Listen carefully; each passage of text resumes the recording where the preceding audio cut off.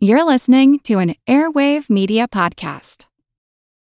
When you need mealtime inspiration, it's worth shopping Kroger, where you'll find over 30,000 mouth-watering choices that excite your inner foodie. And no matter what tasty choice you make, you'll enjoy our everyday low prices, plus extra ways to save, like digital coupons worth over $600 each week. You can also save up to $1 off per gallon at the pump with fuel points. More savings and more inspiring flavors make shopping Kroger worth it every time. Kroger, fresh for everyone. Fuel restrictions apply. You care about your money. Of course you do. So why aren't you listening to SoFi Daily? This podcast will keep you updated on the latest news in the stock market and how it could impact your financial life.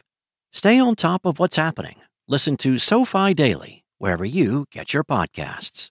That's SoFi Daily wherever you get your podcasts. Hey, this is Jennifer Ma. Guys, my name's Ashleigh Evans. I'm Chad Methner, and you're listening to the Earn and Invest podcast.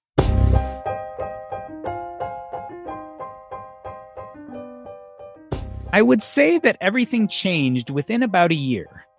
At the beginning of 2018, I was a burned-out doctor with a taxing practice who was gently dipping a cautious toe into the financial independence community. By the beginning of 2019, just a year later, I had completely left my practice, focused my concentration on part-time hospice work, and had just begun a new podcast about finances and life.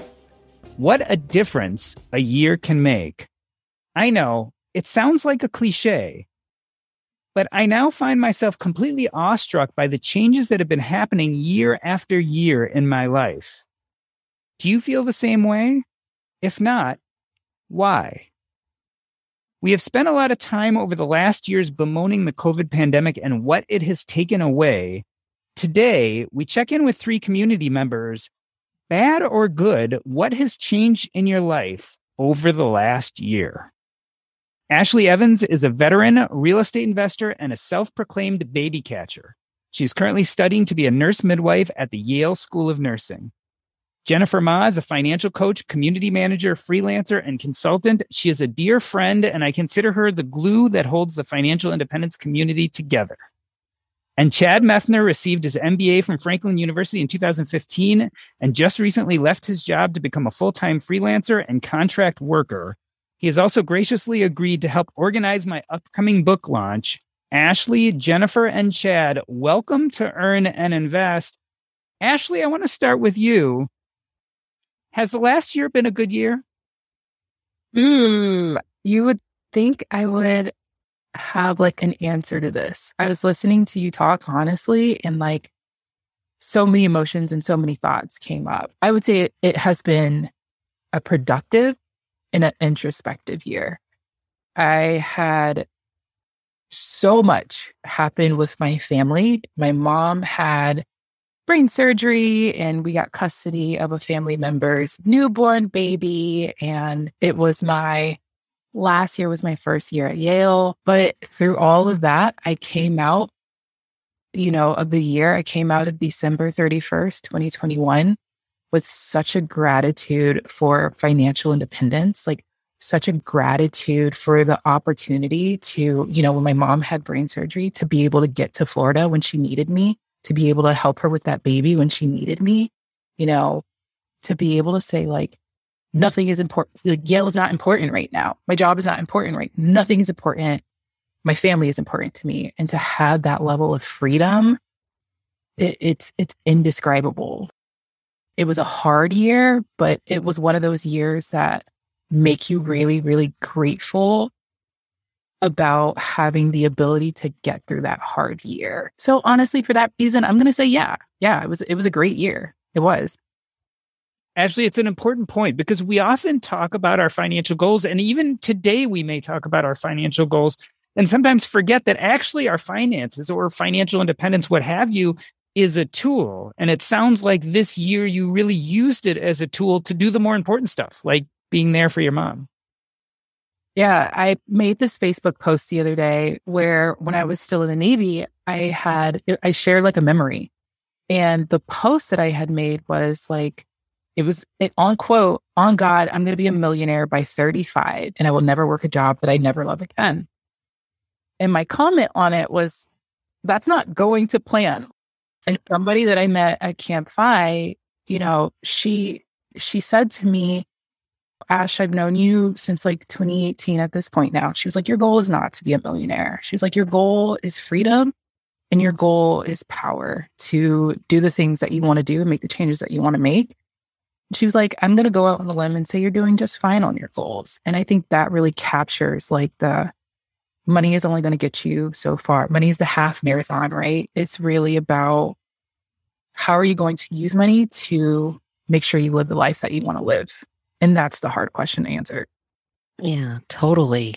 I totally agree with that, Ashleigh. I mean, I feel like my pursuit of financial independence has been a blessing. And this last year, having the financial resources to see me through the pandemic, first year and second year, was an incredible boon.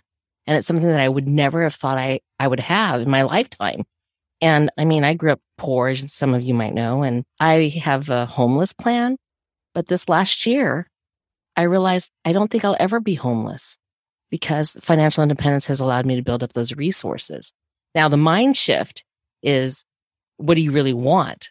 And how do you want to turn your energy and time and leverage and use that personal power and sense of agency to help others and yourself and your family? I totally agree with you. And I'm so glad you had that ability to say, this is what's important. This is my family. Jen, you've been at this financial independence thing for quite a while. Tell me how you've evolved in your beliefs and feelings about financial independence. Is it the same thing to you now as it was a few years ago when you discovered it? Oh boy, that's a really tough question. The financial independence movement means to me the same thing as it did when I found it. Although I have to say that the original focus was on money. Let me build up my resources. Let me hit these milestones in terms of assets and whatever. And now I'm looking at it as more of time. So it's evolved over my pursuit of it. It's not that portfolio balance. I don't need to be a paper millionaire. It's more about how many resources do I have that allow me to feel safe and secure? And it's really sort of interesting. I am not financially independent. I would consider myself post-FI. And I really didn't think I would have an issue with not contributing to my accounts, but I did. And that was a shift, the idea that I was going to take this time to try and build a life that I wanted, and pandemic hit and nothing went to plan. And, it's a tough question. I would say yes and no on whether or not financial independence means the same to me now as it did when I discovered it back in, 2012 or whatever. Different. It's different. I think this last year for me, the biggest shift is realizing that I'm not financially fragile. I mean, I knew it on an intellectual level, but to feel it in my heart was a completely different thing. To tell you that I don't think I'll ever be homeless is a huge step for me, because that was a big fear that I wouldn't be able to provide for myself and provide security, because money is a tool. And for me, it's security first and then freedom second. Not financially fragile. What a profound statement. Chad, tell us about the Chad Methner 5 years ago and the Chad Methner today. How are they different? Oh, wow, Doc. I was making 5 years ago $10.50 an hour. So I was barely making above minimum wage. I was stressed out in a job I did not like. I was in the middle of a failed marriage. There were just so many things going on 5 years ago that aren't going on today that I'm so surprised with what's going on and where I've come from then. What do you think that Chad Methner 5 years ago would think of who you are today? Would that Chad be surprised?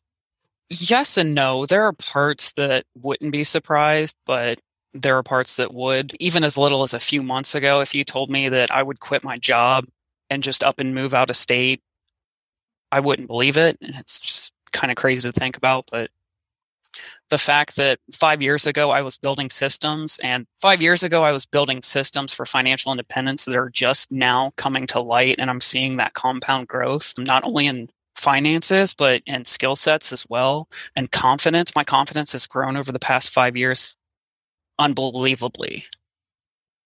Actually, it's an interesting point that Chad makes when he says that, look, I started putting these systems in place 5 years ago and they're just coming to fruition. Talk about how when you originally discovered financial independence, are you feeling now that you're growing into it this year? I mean, has it been an evolution? It has most certainly been an evolution. I'm trying to think kind of what the pattern is over that 5 years ago. So what year is it this year? It's 22. So -5, that's 17. Okay. Kind of was a gift to me. I did not go looking for five. Five found me. And I'm really grateful for that gift because it has really kind of like ushered me through the ins and outs of life.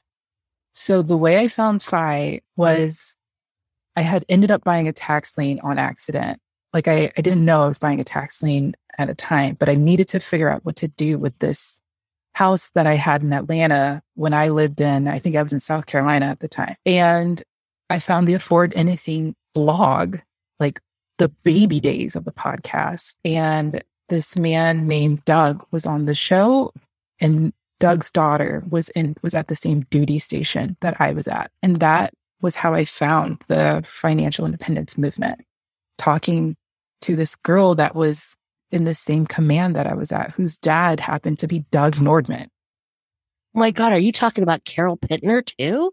We were in nuclear power school together. That's how I found this community. I remember being like, hey, is this your dad on this podcast? Because I found it on Facebook. And she was like, yeah, you want a book about military Phi? And we've been writing together ever since. So now, right, because of that moment, I had this house that I had as an asset when things went very terribly wrong when I was getting out of the Navy, drastically wrong. I traveled the world. I bought another house, the house that you see here that I house hack. And now I don't consider myself Phi because I know I'm going to have to work again. But I house hack this house. I have no bills and I'm okay. But it all stems from asking Carol, like, if this was her dad. So there is an evolution. But it's weird. I would say Phi has kind of, the whole midwife thing, I can be a hippie and I'm woo, but it's true for me. It has worked out. Like, life will really give you what you need if you believe it will. You have to uphold your bargain. You have to do your work, but I really feel like life will give you lemons, but it'll also give you some sugar, some water, and like whatever the little thing is that you make the juice with. The juicer. I totally understand where you're going with that, because this last year, in all of its up and downs for me, is sort of a little bit of blessing in disguise, and that reinforcement of how to make good things come out of not so good things. Jennifer, we've now been talking about our finances in the last year, but ultimately we're really talking about our lives. You are a financial coach. How much of financial coaching is actually just life coaching? I mean, how big a part do the finances play in the overall plan? The numbers are easy. It's the mindset. And, this last year, it reminded me that I still have some advanced work to do on my mindset. I thought I had gotten over scarcity.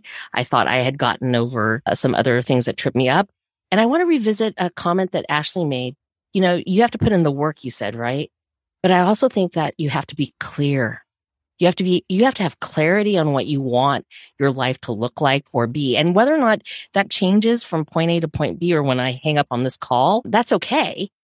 But you have to be clear, because I discovered that I did some work and I put out what I wanted, and I was vague. I was unclear, and I wound up getting more opportunities outside of this realm, outside of personal finance and financial independence and coaching, than I anticipated. And this is the arena I want to play in.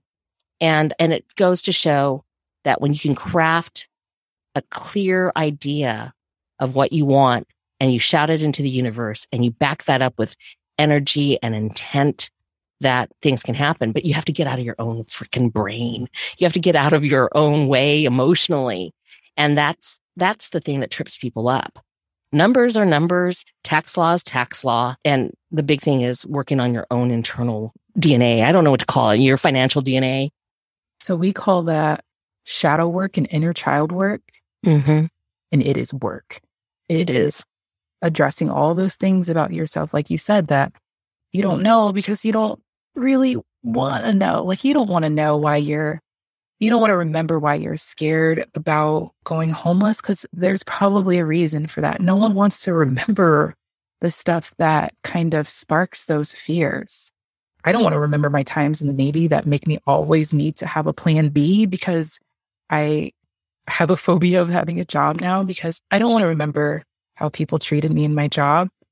But I know I have to work on those things in order to let them go so that I can move to the next step in my money journey. So I completely agree with you, Jen. It is necessary work. I don't think you can move on to the next step without doing it. But I agree, it is hard. It's emotionally exhausting. It truly is. And we don't give enough credence to how exhausting that is.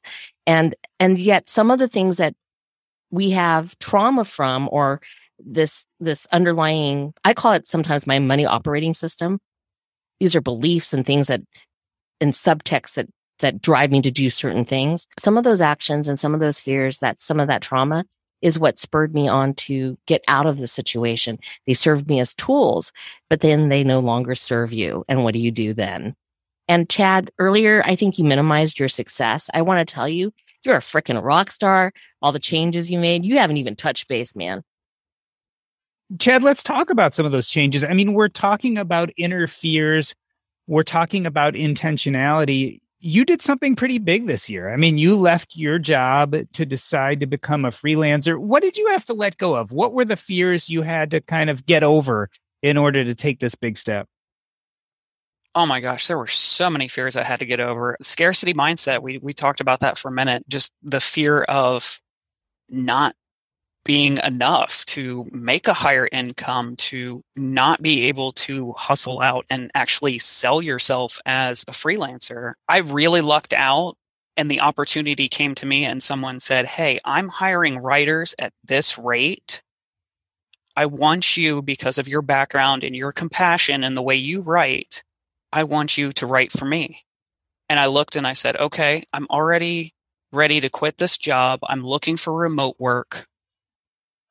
Can I make this feasible to quit my job? And I sat down and I ran the numbers and I said, if I do X amount of work on my own, I'm almost making my net income already just from this writing opportunity. And then I started reaching out and I said, okay, I want to do part-time remote work. Give me leads. And I reached out to my network on Twitter. And there was just an abundance of people that said, hey, here's an opportunity. Here's an opportunity. Here's an opportunity.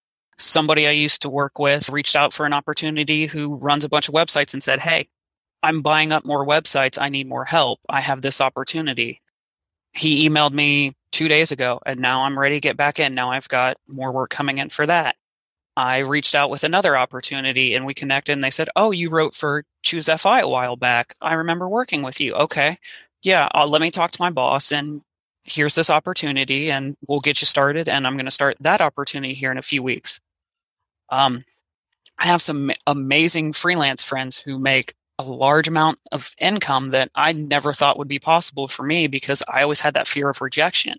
But now when people are reaching out to me with opportunities that I'm more confident, it's leading to more opportunities and people are throwing more opportunities out at me. I'm starting to turn down things. And I was worried 2 weeks ago, is this going to be feasible over the year? And now I have to say no to things. And it's just like, that's the biggest confidence booster I can have, is because if I can sell myself so well that I have to say no to things, that's amazing. Chad, are you able to say no? Because I have to tell you, I have a hard time saying no when opportunities fall in my lap. I've been able to pass on opportunities. I haven't necessarily said no, but I've looked at opportunities and I just stopped myself from looking into the advancement of saying, I'm going to apply for this, or, I'm kind of keep it in my back pocket for later. So there's kind of that. Another thing I also learned is don't be afraid to take no. I've reached out and I've been rejected for a lot of jobs when I was applying for other things. I did a few cold pitch emails and said, hey, I love your content. Here's what I do. Here's what I can do. I'd love to work with you. I had a couple of responses of, I'm not hiring anyone now, but maybe later. I had a couple no's. There was a couple dream jobs that I applied for that I didn't get. I don't know if some of you know about those, but I applied to YNAB and Personal Finance Club, and they had hundreds of applications. And I just felt so let down when I didn't get those jobs. But then I kept throwing myself into the FI community, and I didn't let that rejection stop me.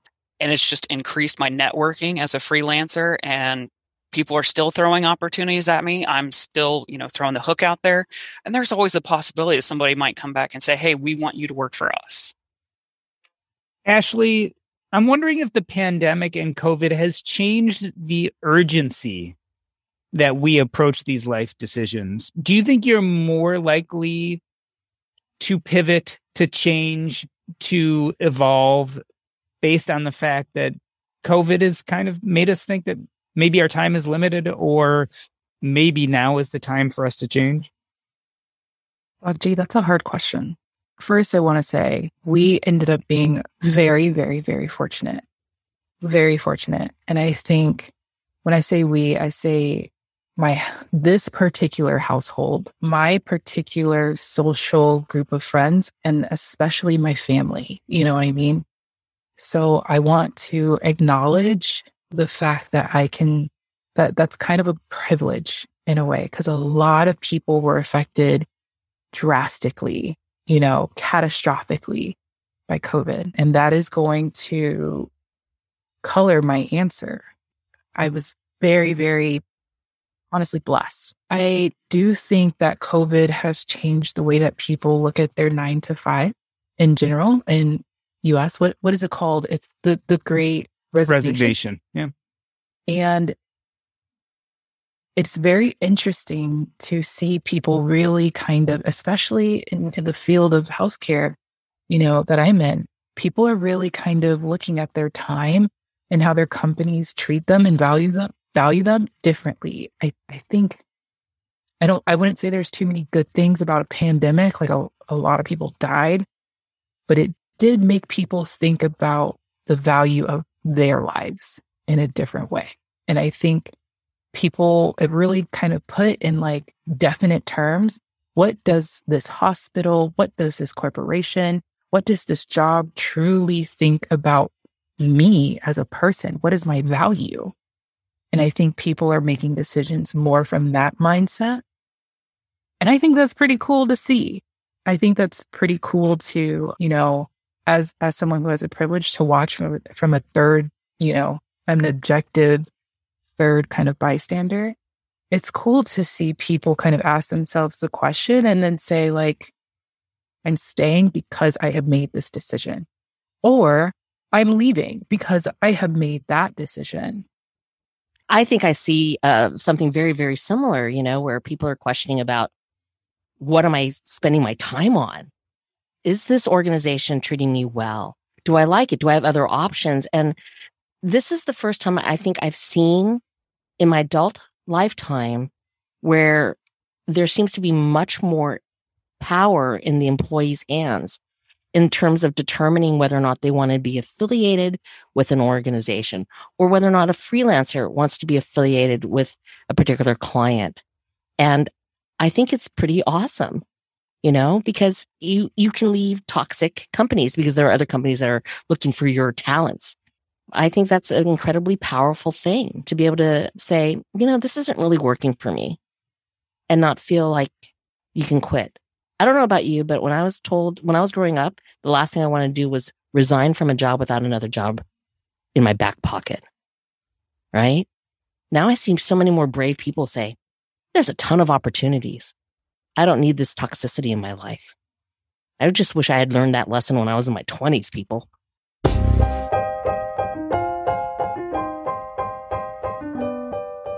We are talking with Ashleigh Evans. She is a real estate investor and currently studying to be a nurse midwife at the Yale School of Nursing. Jennifer Ma, who's a financial coach and community manager, and Chad Methner, who got his MBA in 2015 and recently left his job to become a full-time freelancer.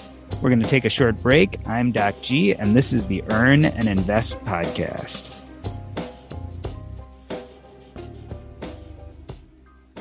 This episode is brought to you by Range Rover Sport. Range Rover Sport leads by example. With a visceral, uncompromising, and dramatic feel, this car helps you rise to the occasion. How does it do that? Range Rover Sport has powerful on-road performance and commanding all-terrain capability by combining assertiveness with signature Range Rover refinement. This is the car that redefines sporting luxury. The new Range Rover Sport features advanced cabin technologies such as active noise cancellation and cabin air purification, purposeful cockpit-like driving position, and award-winning Pivi Pro infotainment is at the heart of the experience and provides intuitive control of the vehicle systems. Design your Range Rover Sport at LandRoverUSA.com. Once again, explore and build your Range Rover Sport at LandRoverUSA.com.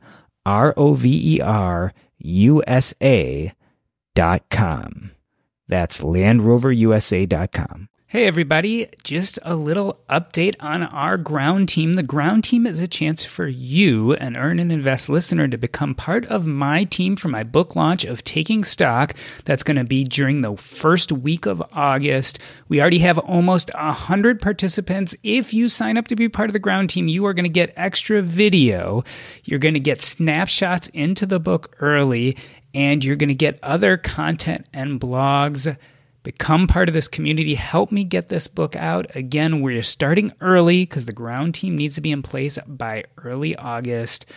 I hope you check it out. Just go to earnandinvest.com, and right up at the top of the page, there'll be a place for you to learn more about the ground team. Come become part of the Earn and Invest and Taking Stock team. Thanks for listening.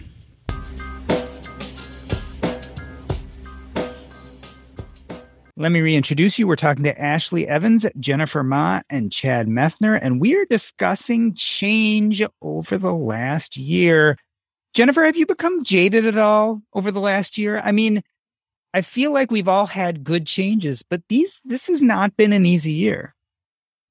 Have I become jaded? I really try to fight my natural cynicism I'm not the unsinkable Molly Brown or anything like that, but I do try to fight my own jaded perspective. I don't want to think that, cynicism is actually there to protect your heart and from new disappointments, right?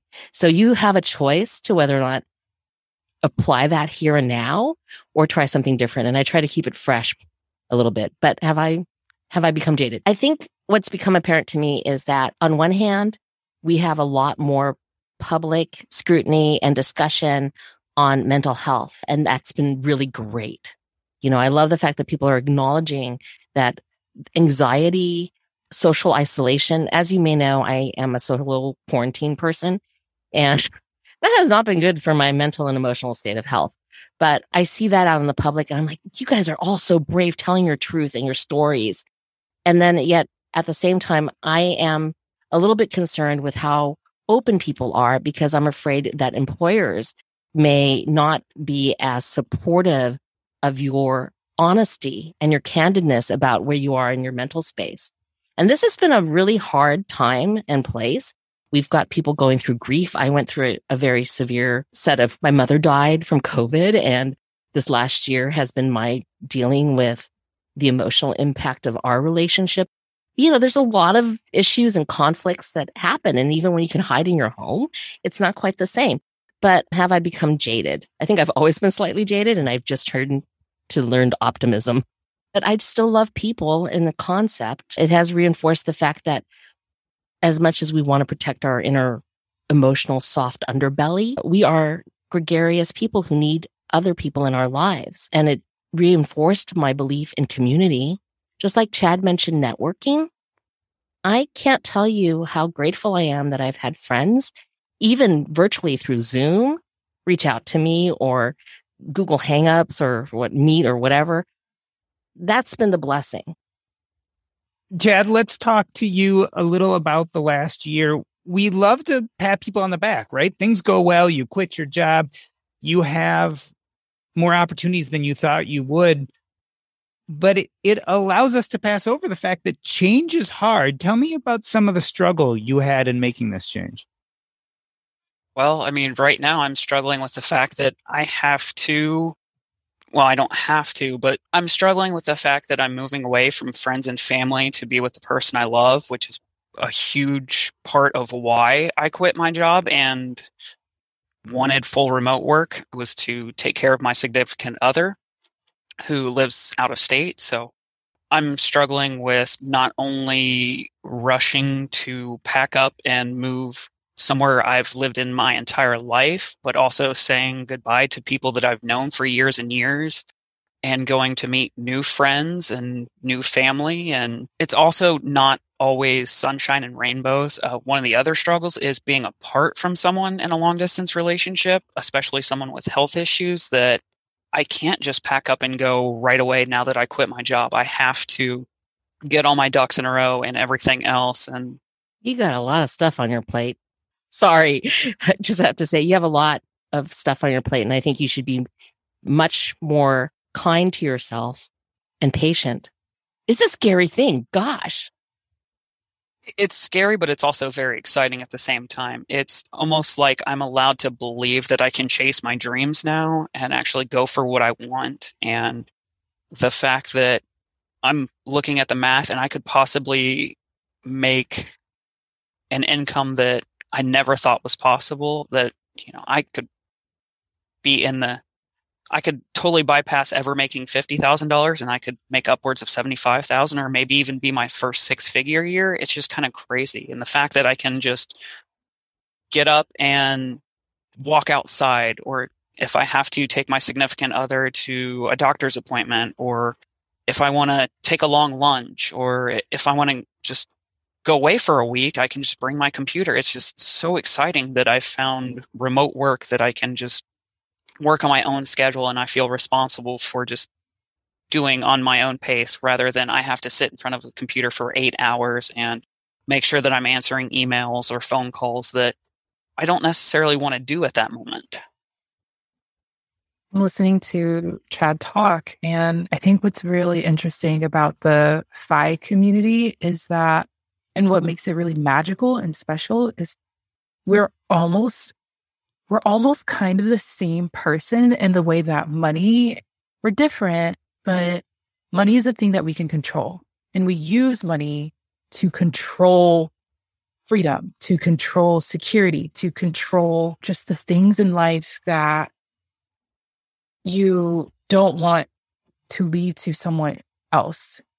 But then all of us, and here's the magic, we all get to the point where we have the money, and it's no longer going to help us control the long distance relationship, right? It's no longer going to help us control the next step.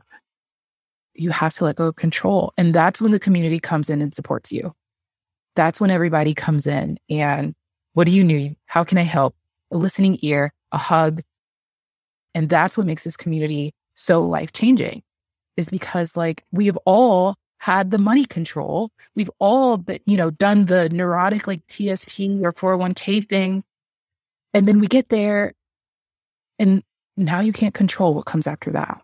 Now you have to figure out who you are. Now you have to figure out what's next. And you have a whole community of people there to help and support and love on you, like you did, Doc G Economy this year. That's the thing about the FI community, is there's always someone to just root for you.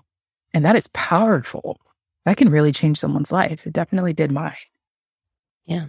Jen, I was going to ask you, so how do we prepare for change? But what I'm hearing from Ashleigh and Chad is that the money only is a small part of it, or a certain part of it. It sounds like the community is the secret sauce to making change happen. Is that a fair statement? Yeah, I would say that helps.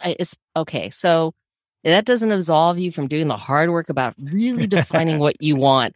Because so this last year, I finally sort of started feeling better, and I had my scarcity mindset. And I have an opportunity fund. I had my FU money, and I had planned that if I needed to delve into certain accounts.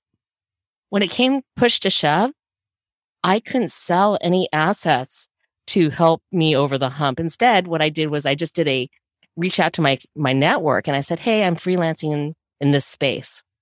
And all of a sudden I got hit with a lot of work. Was it work that brought me joy? No, but it was really very nice to know that I'm still marketable. I have skills and knowledge and experience that's still in demand.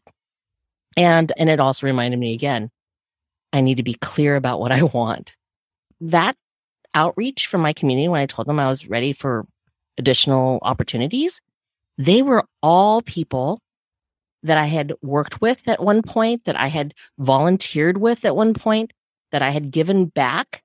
And I believe that you should build your community, your network way before you ever need it. Give from your heart. Give with the purest of intention, never thinking that you're going to get anything back, because that's not why I volunteered. I volunteered in a professional society because I wanted to give back. I had a couple of great interactions, and I thought, what a great community. Let me help them out. And I wound up on their board. And then I just mentioned that I needed some extra work, and all of a sudden all these opportunities came in. But those were all things that I built before 2019, before 2018. And it's not to say that every connection you make is going to pan out or whatever, but having built those relationships, and it's like reputation capital, or I don't know what to call it, but it's a resource. So when I look at things like when Ashleigh was talking about money and she mentioned this whole control aspect, I'm like, holy cow, we're a whole bunch of control freaks. I never thought of it that way. I would say that if you're going to prepare for change, one of the best things you can do is build the people around you. Build up the people around you, be open to candid feedback, take a really great assessment, because it's easy to say, I don't have that skill set. I don't have those resources. I'm going to fail. What if I lose my job? What if I can't make this work? I've been there. I still do this. And let yourself spiral down into this like negative thought pattern, and then pull yourself back up and think about, what if it all goes right? And then somewhere in between is probably the reality. And so sometimes I have to really catch myself. And I'm blessed with some really close friends who pull me from the brink of like disaster thinking. I'm a worst case scenario handbook queen, man. You know, I have a contingency plan for everything. And I'm pretty sure that came out of trauma. But, you know, at this point, let's leverage that. What's the worst thing that can happen? What's the best thing that can happen? And what's the reality? And then be okay with letting go what the success looks like. Let me rephrase that.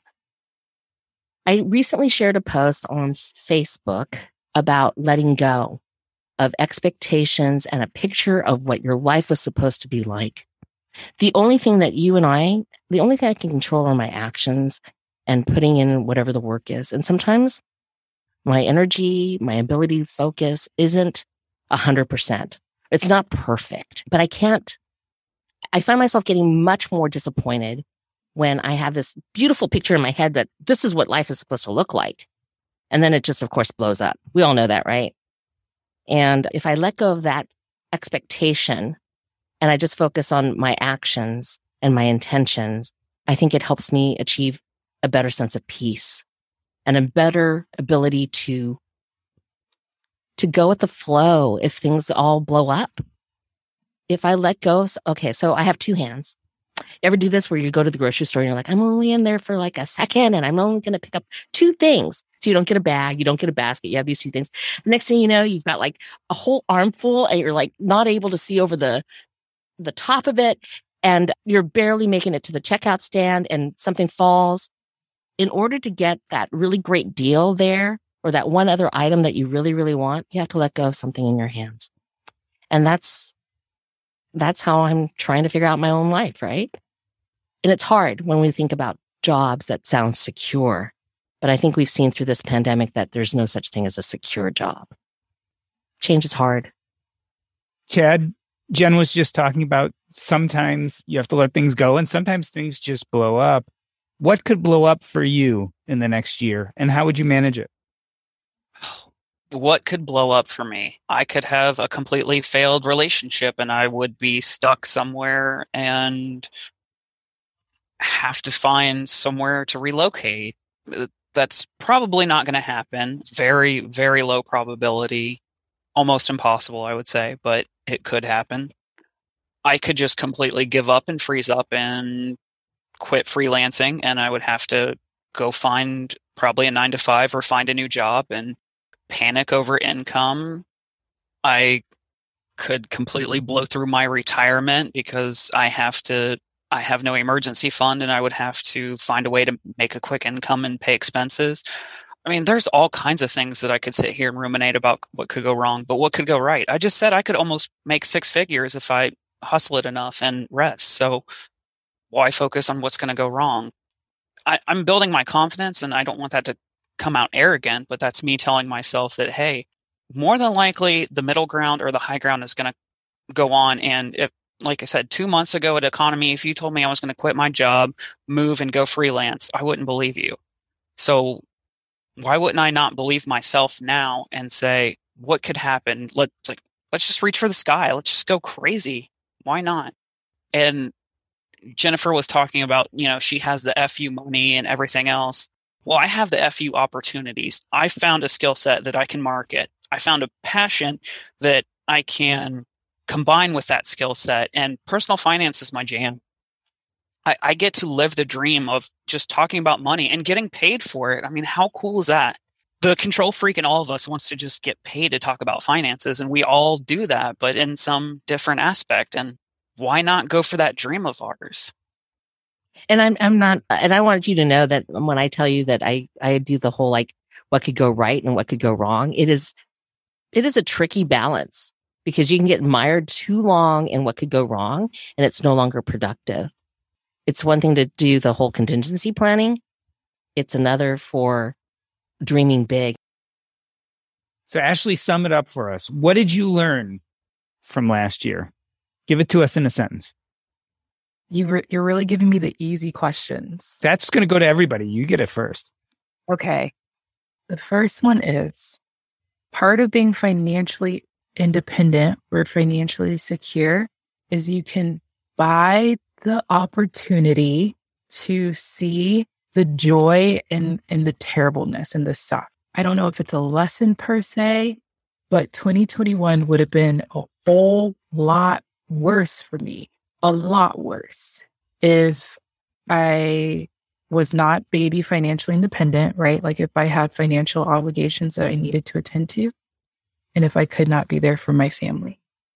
So part of the allure for FI, I saw this phrase, what was it? Financialist or Fivangelist? So my small Fivangelist is, part of being FI is you're buying yourself the opportunity to see the glitter in the crap.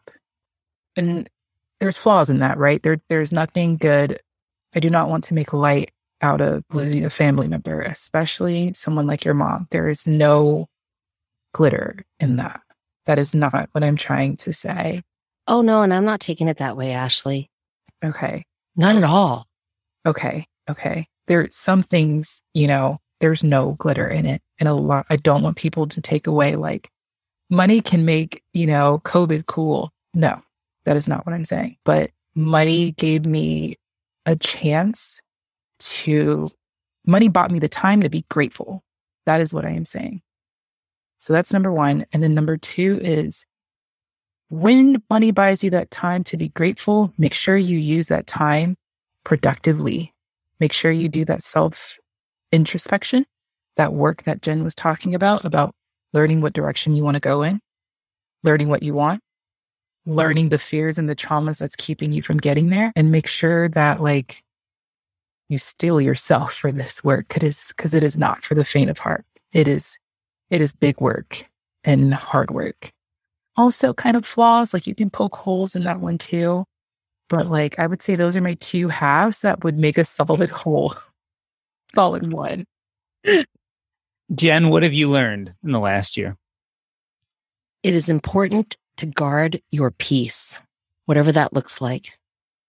if you can find some respite, some place inside with people, internally, when I mean inside, not inside your home, but obviously you can have peace in your home. But I think it's important to guard your peace and watch your emotional, internal dialogue and conflicts. I was not as productive as I could have been this last year. And there's a little part of me that wants to judge myself poorly for that. And then there's the other part of me that's like, what would I say to a friend who's going through what I'm going through? And I would give them lots of hug and love and tell them, you're doing the best you can. Focus on the important things. And I recognize and acknowledge that pursuing financial independence, even having an opportunity fund, it's privilege. I am lucky. I am blessed. And acknowledging that, I feel a little bit guilty sometimes that I have shelter or that I have some emergency funds and resources that I can tug on so that I don't have to go to work and report to an office. But the big takeaway for me is really guard your peace, do the inner work, figure out what you really, really want, and just be gentle with yourself. Chad, what have you learned in the last year? Okay, so my sentence is going to be growth comes from discomfort. Doc, you probably remember when I went to introduce myself to you and Paula at Economy, I was scared, stiff, sweating bullets, just all around nervous. But I forced myself to grow and do that. And the things that came out from Economy were tenfold by just growing and just getting the confidence to just do the thing. And it was just, Economy was life-changing. It's just the support and network of people that I've met through Twitter and other social media just has allowed me to alleviate that anxiety that came from that lack of confidence and was able to help me grow into becoming a full-time freelancer and create those systems that push me out. Those systems are easy to keep going and be consistent when times are good, but when times are bad, it hurts. But if you just keep going and going and going, you will hit that breaking point. So definitely that's how I started growing my confidence, is just I hit those pain points and just kind of steered into that growth. Well, I'm not going to say what I learned from the last year, but let me say what I learned from this podcast. And I think I can narrow it down to three things. One is change is hard. Two is having a community can buffer your lows and augment your highs. And last but not least, money is powerful, not as a goal, but as a tool to help you deal with that change, whether good or bad, whatever trauma or even happiness you might be facing. Having a financial plan and backing can make all those things better. I want to thank you guys for coming on the show and talking about your experiences for the last year. I want to end this episode the way I end every episode by asking you what is up next in your life and how can people find you if they want to know more. Ashleigh, let's start with you. What is up next in your life and how can people reach out to you? Earlier tonight, Jen said she follows my Instagram, so I am going to do better with the Instagrams. You can find me at Ashleigh Evans _ the REI on Instagram. I've also been on TikTok lately. It's more midwifery-esque, but it's nice catch, Ashleigh. And then, I don't know what's next for Ashleigh. It'll either be number one, graduate and then probably travel the world again, or it'll be travel the world again. And then we'll see what happens with the graduation. But there'll be some midwifery, some traveling, the usual. Jennifer Ma, what is up next in your life and where can people find you? Wow. Well, geez, I'm just trying to do the good work. I'm doing some freelancing. I'm doing a little bit of consulting. You can find me on Instagram. You can find me in a lot of the personal finance communities that are on Facebook. On Instagram, it's just ma.jennifer. I'm around. People can find me, even in your fabulous Facebook group, Doc. I hang out there too. Thank you for letting me in. That is earnandinvest.com/Facebook. Again, earnandinvest.com/Facebook. Thank you for the plug, Jen. Oh, yeah, he didn't. That wasn't planned. And Chad, I know where I will not be finding you, which is in some corporate office somewhere with a boss staring over your shoulder at your computer screen. Where can we find you and what is up next in your life?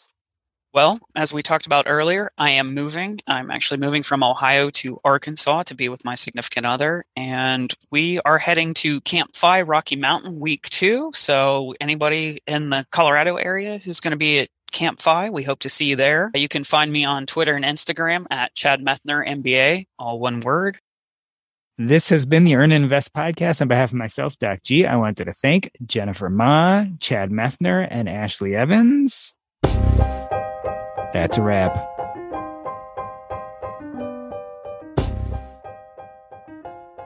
Have you been considering investing in real estate? If you have, the best place to go to learn about this asset class is the Real Estate and Financial Independence podcast with Coach Carson. Here, Chad, aka the coach, talks about real estate and gives you all the tips and tricks. But not only that, but he has guests on real proof of concept about how to reach financial independence by mastering this tricky asset class. Check him out, Real Estate and Financial Independence podcast with Coach Carson. It is a must listen to if you think real estate is going to be part of your financial holdings. The easiest way to get there is to go to CoachCarson.com. Again, CoachCarson.com. Take a listen. You won't regret it.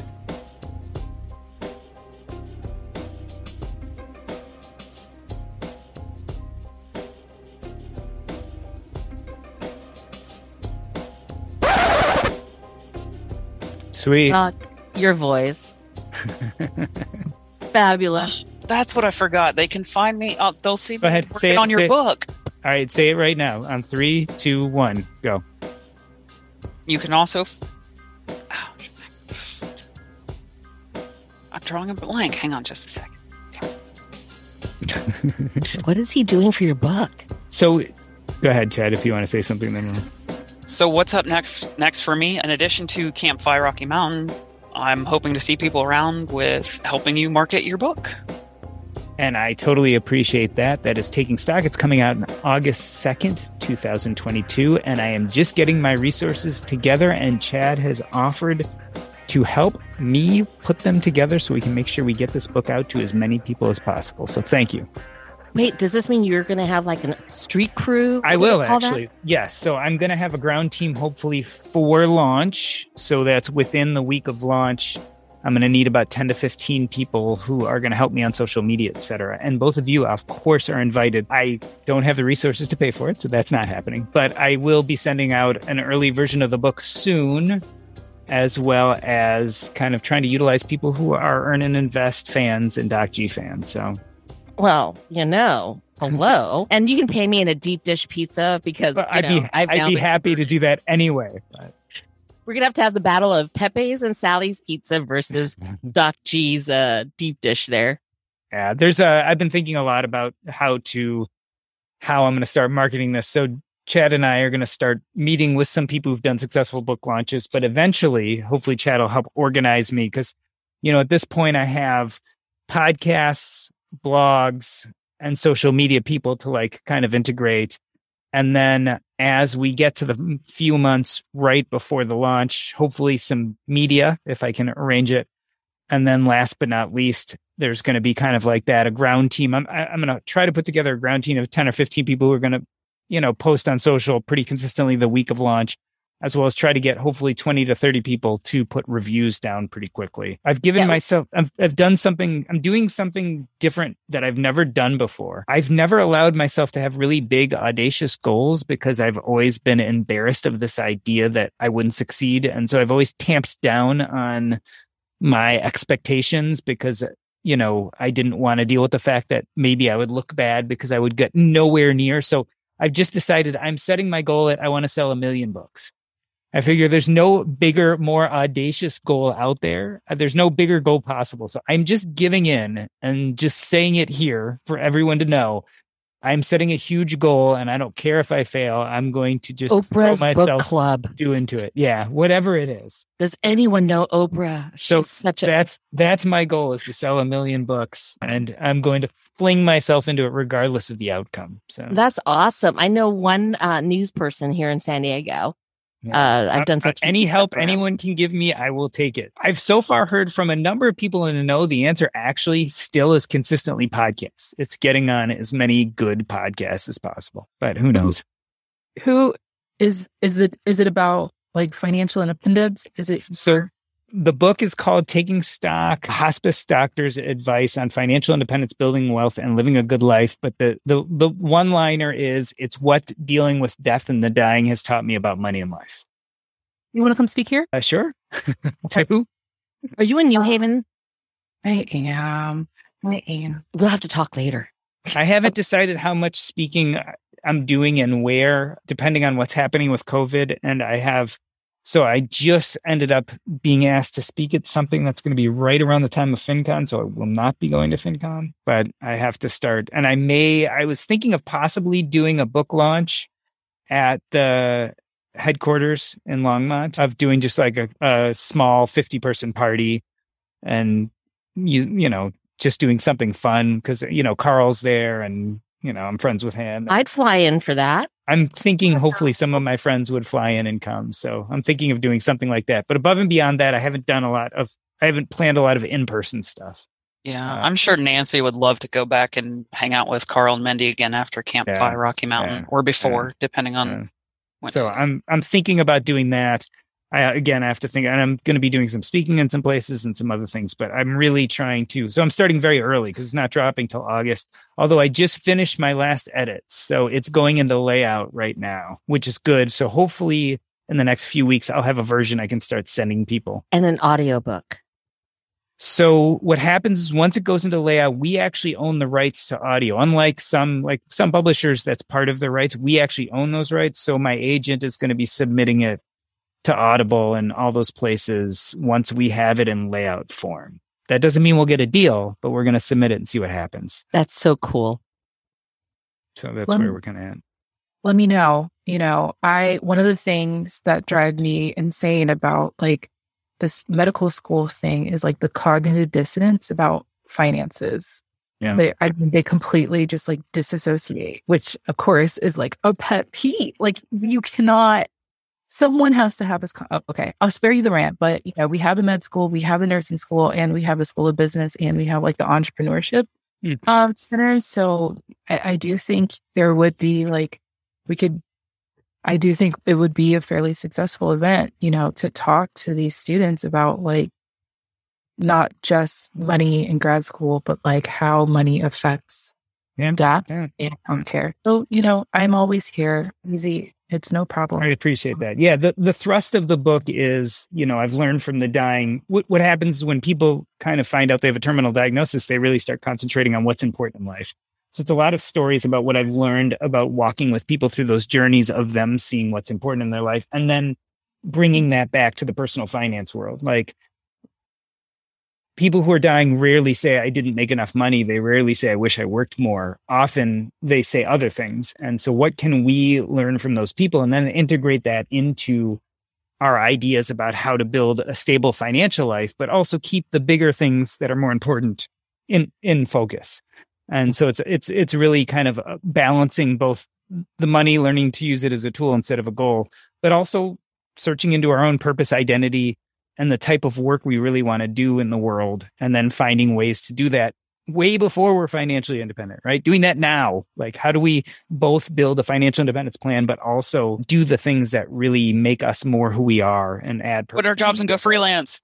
Yeah. Well, I mean, but all you guys have done that. I mean, I think it's, so what this story is kind of like the end story to the Learning Fi. So first you go into financial independence and you think only about money and you make these big goals and you concentrate a lot on these goals. And then something hits and you realize, wait, money is just kind of this thing, but I really have things I want to do in my life. And so how do I focus on those?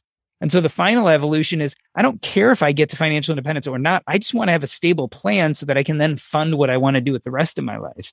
Mm-hmm. And, you know, take that story interspersed with people who are dying and kind of what I learned from them. And that's pretty much what the book is. I mean, there's more of a framework to it, but it's the idea. I just wish you could tell me what my expiration date is, because it'd be very lovely to be able to plan backwards. I say that often. A big point of the book, actually, and I do make this point, is when you finally get to this point where you kind of figure out what you want to do and who you want to be. And then you also get to the point where you start saying, okay, I understand what financial independence is and how to get there depending on who you are. The last step is to decide whether you think you are going to die too soon or live too long and run out of money, right? If you think you're going to die too soon, your financial independence plan looks a lot different. You really shouldn't be saving 50%. If you think you're going to die young, you should really be saving 10%, getting your financial independence stuff kind of set away in order. And then really you should go out and have a lot of fun. Whereas if you, like me, I always figured I'd live long and I worried about running out of money.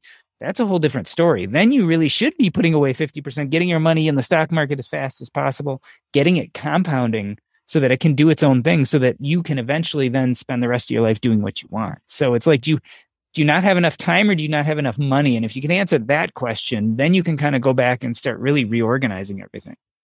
Yeah. I think, at a place like Yale, where there's just like where privilege is kind of like a handicap, just because it's the story that they need to hear, but that no one tells them that they need to hear. I think that's such a profound thing to hear when you're 25 and in grad school, when you're $250,000 in debt, and you just don't think like, hey, number one, do you want to work for the next 45 years? Can you pay that off? Number two, like, have you ever thought about what happens if you outlive your money? Has that a thought? No one tells you. I think, regardless of what would happen at Yale, I think this is Ivy Leagues are a great place to start kind of putting that seed into minds, because it's just not here, it's just not what's on a 25-year-old's mind who goes to Yale. And it really, these kids are creeping up to the 300s.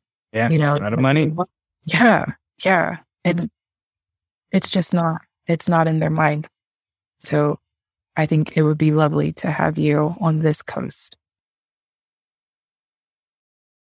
It feels really good to be productive, but a lot of the time it's easier said than done, especially when you need to make time to learn about productivity so you can actually, be productive. But you can start your morning off right and be ready to get stuff done in just a few minutes with the Inc. Productivity Tip of the Day podcast. New episodes drop every weekday, so listen and subscribe to Inc. Productivity Tip of the Day wherever you get your podcasts. That's Inc. Productivity Tip of the Day wherever you get your podcasts.